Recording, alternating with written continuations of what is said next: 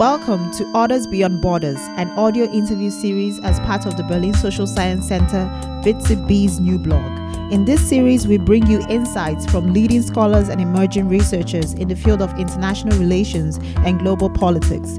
This is a project by the International Politics and Law Department of the Berlin Social Science Center, run by the units Global Governance, Governance for Global Health, and Global Humanitarian Medicine.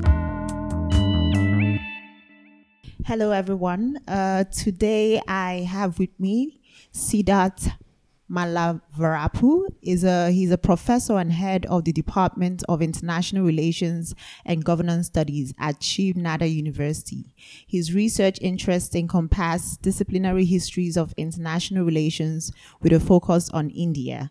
It's nice to have you here today. Thank you. And I'd like to begin by asking, what brings you to the VITSIB today? Yeah, there are 3 or 4 motivations which bring me to the VITSIB. First, of course, I think I've been impressed by its general institutional reputation for excellence.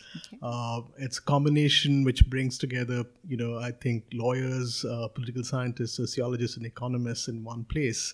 And the possibility for working on intersectionalities, I think, is particularly good in an environment like this. So that is one very attractive feature of the WZB.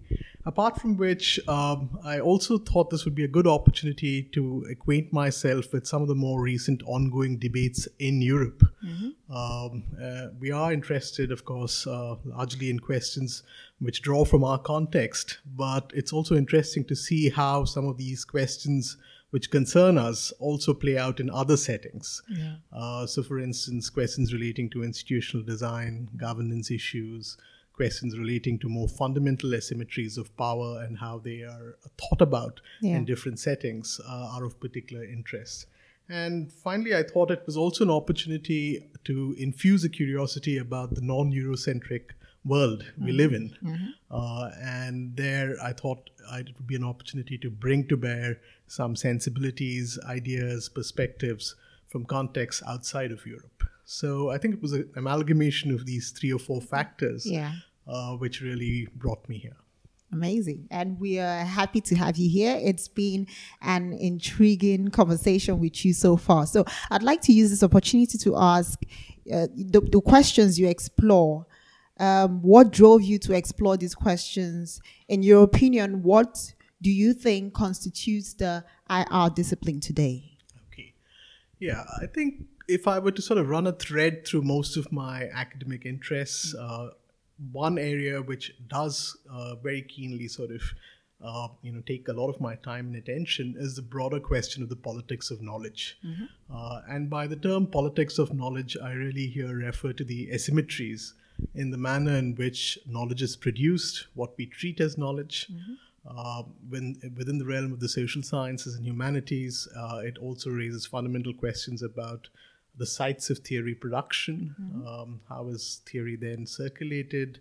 What is the nature of ideas when they transform, when they get into other settings? Mm-hmm. The notion of what Walter Mignolo and others have called transculturation. Mm-hmm. So some of these questions, I think, are recurring questions, even with regard to, it could be perhaps applied not just in the context of international relations, but other fields of study. Yeah. But of course, my gaze very often turns to the discipline I've been socialized in, which is international relations. Mm-hmm. IR as a discipline is sort of notorious for its ethnocentrism of an Anglo-American variety. And today, of course, there are more voices making a claim on the term global international relations. Yeah. But if IR were to be a genuinely global discipline, this is a question I ask myself. What are the 3 or 4 things which would be important to sort of do to make the discipline a more global discipline? Mm-hmm. And I would argue here that the politics of knowledge becomes important because we need to be open to other modes of thinking about sometimes universal questions like order, political order, justice, legitimacy, but also to recognize that there is the possibility that different traditions also have other areas of inquiry which are not normally studied within the remit of the discipline. So these are some broad sort of thrusts. My more interesting sort of take, I would think, on recent work is to sort of go a little beyond critique and lament and to really begin mining intellectual inheritances in archives, which open up the possibility of constructively reconfiguring some elements in the manner in which we think about questions in international relations. So towards this end, I've been particularly interested in the work of scholars from Africa, from the Arab world, from parts of Asia, and to see how they've begun to rethink some elements which we otherwise took for granted within the mainstream field of international relations. Yeah. And on the question of, how global international relations is, a lot of scholars from the global south have, criticized international relations on this basis.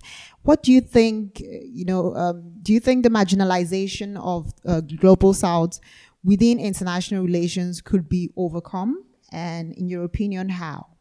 Yeah, I'm somewhat cautiously optimistic about the future. Okay. I do think that there is a recognition today that diversity matters, especially when it comes to thinking about knowledge structures. There is some intrinsic value to bringing in voices from other places. There's an intrinsic value of listening to voices which have been submerged for various reasons in the past, historically. And I think this recognition is an opening which creates the possibility for creative work from all these other areas within the global south to find a way of conversing with the global discipline of international relations. The intent here is not to be nativist or to suggest that all the font of knowledge comes from one particular site or location, but to bring these modes of thinking and conversation with existing bodies of knowledge. And that, I think, might be a productive exercise on its own. And here again, I would sort of argue that the discipline will fare well if there are more scholars with a critical sensibility who sort of bring to bear good intellectual history along with theoretical and empirical interests. And also pay attention to the axes of class, gender, and race. Because I think these are schisms which continue to, in a sense, structure much of international political life.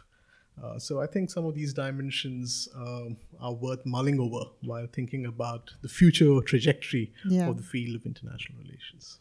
And throughout your career, how has the issue of diversity within international relations changed? Because if I look at myself as a younger scholar, I worry about the issues that we still face as, global South scholars in mainstream.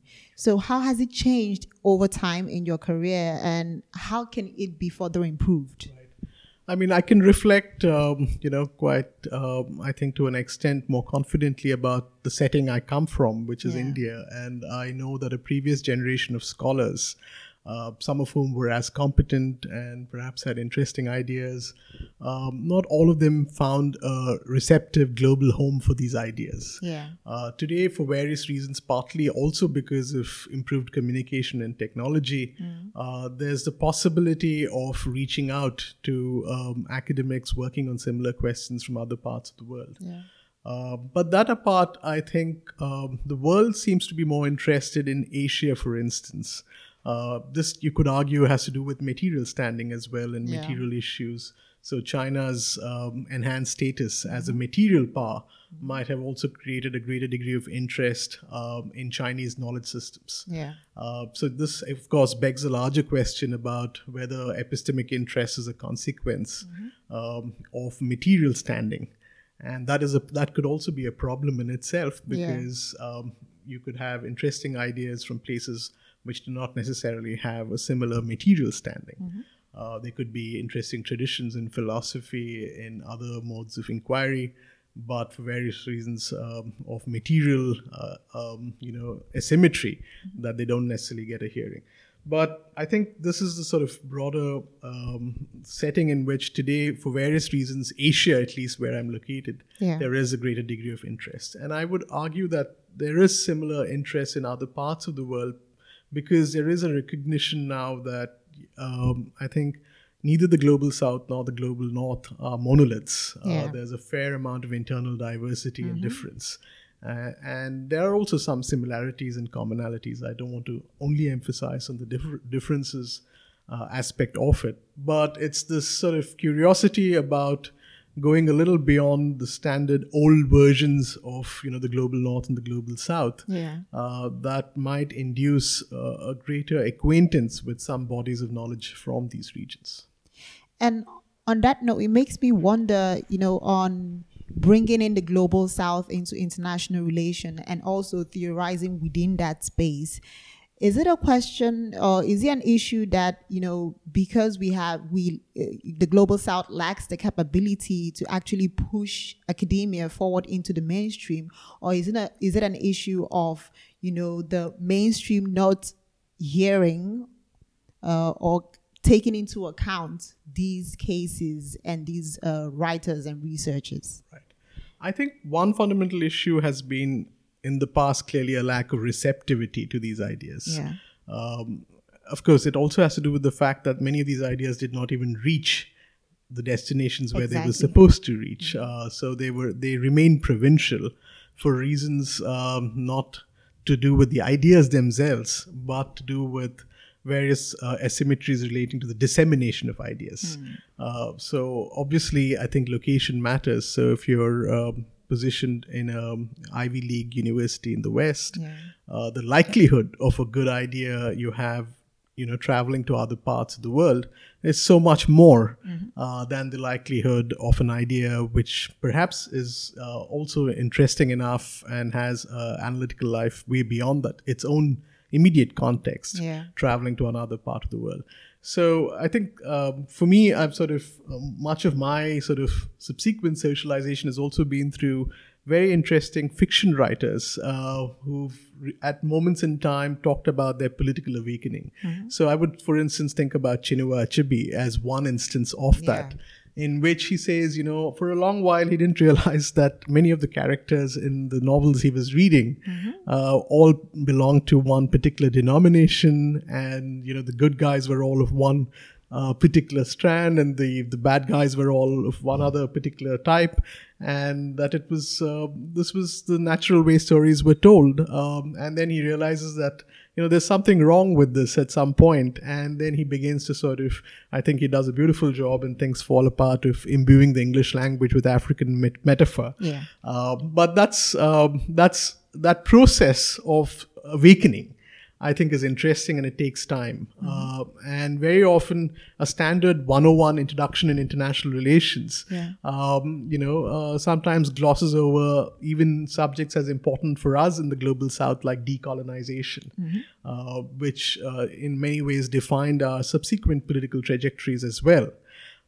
So it's these sorts of questions, or questions relating to the lineage of concepts, so can you talk of failed states and failing states, absent the culpability of colonial powers and creating hollowed out states, or think about other ways in which even so, for instance, a notion like hegemonic stability theory, that hegemony is good news, in terms of systemic stability, or the idea that the Cold War was a period characterized by a long peace, when for many countries in the global south it was characterized by a whole range of conflicts, for no fault of theirs. So I think all of these elements of a critical sensibility needs to infuse our understanding of international relations. And once this process begins, I think we will have, of course, a much more genuine claim to the notion of global.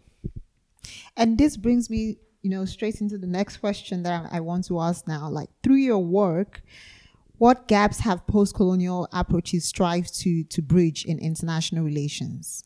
Yeah, I think post-colonial approaches within the larger family of critical approaches, I think bring to bear a couple of fairly important arguments about thinking about the nature of the political itself. I think one, of course, they've restored agency to those at the receiving end of history. So very often, even if you think about the colonial encounter, and it's a deeply asymmetric encounter, but if post-colonial literature in a sense tries to also restore agency to the colonized and not see them merely as passive recipients of colonialism. Or if you think about the significance of political ontology for questions of epistemology, which means, this whole process of being latecomers in history in some sense to the modern statehood process. While very often some of them, even, these formerly decolonized, states had long civilizational histories. But even thinking about what this particular political ontology meant in terms of even thinking about their own place in the world, I think is something which post-colonial scholars are very interested in. Third, of course, the recognition that there is no single narrative, even when it comes to the broad sort of drivers of history like modernity or the workings of capitalism, for that matter. And of course, I think one other contribution of post-colonial literature is to challenge the datelines and some of the amnesia of international relations when it comes to, like I said earlier, questions like decolonization or for instance, treating 1648 as the sort of point of departure to understand modern statehood. I think these are some questions which post-colonial literature is interested in addressing.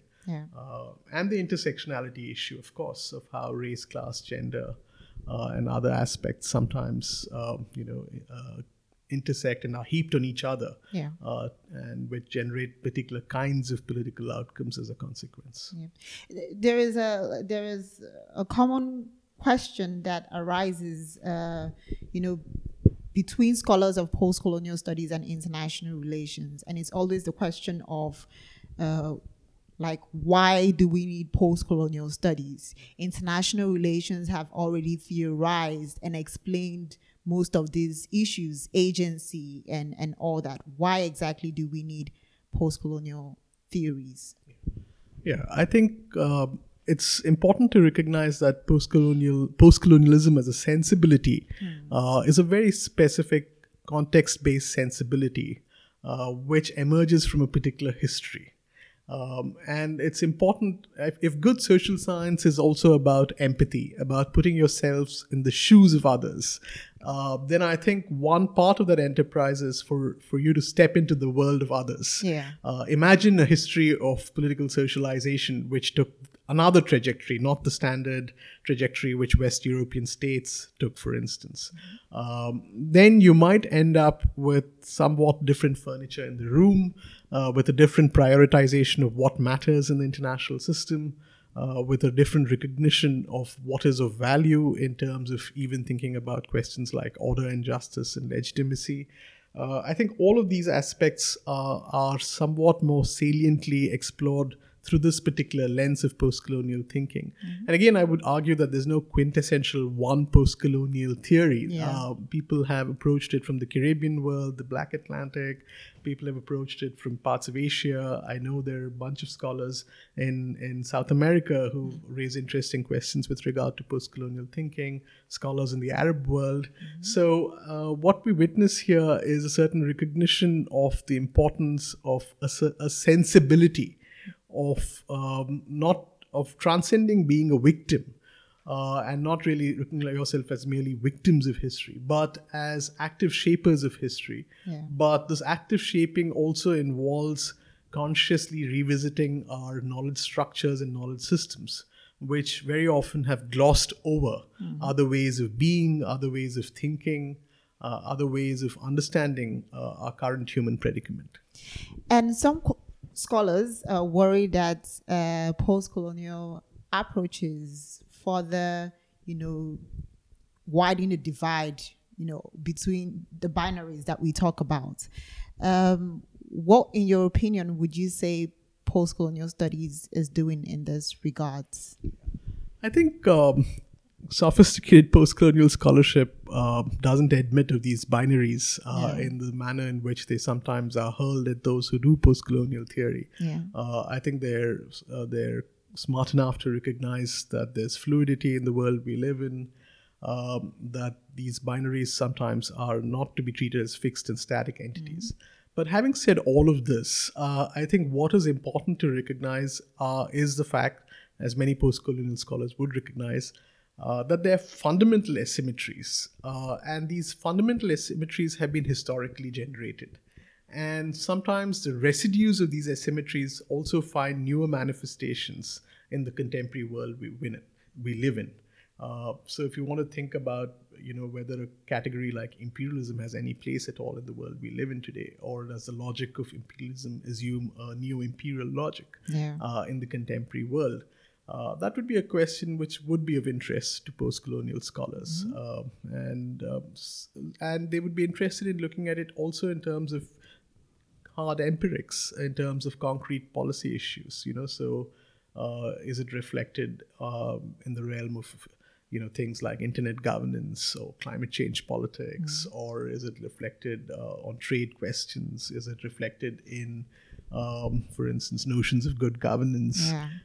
So I think these are questions which post-colonial scholars will bring to bear a distinctive political edge and perspective in terms of even addressing and thinking about these issues. Okay.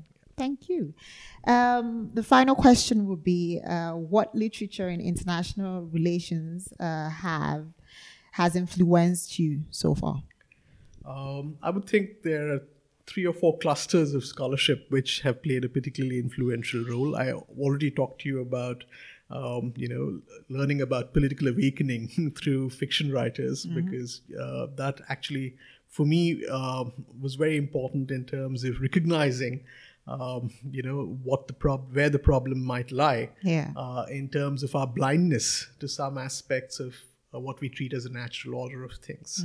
So to denaturalize the world, I think, is an act of political awakening. That's one dimension. Second, I would think there is now a fair density of literature on decolonizing international relations. And there are some very good writings in this vein. I also think of scholars within international law like Anthony Angie, who's got that very fine book on colonialism and international law, which opens up, again, very interesting questions in terms of the histories of international law and its contemporary life. So decolonizing IR, I think, is of interest in terms of a broad rubric of literature. I would think within international law, I do want to mention TWAIL, the Third World Approaches to International Law. I think there have been a lot of contestation around the word third world and do they really want to use it. But again, I think, like we talked a little earlier about binaries, many of these sometimes are also shorthands to express a set of sensibilities for people, in a sense, located in one particular continuum within history. And so to that extent, they still are useful heuristically.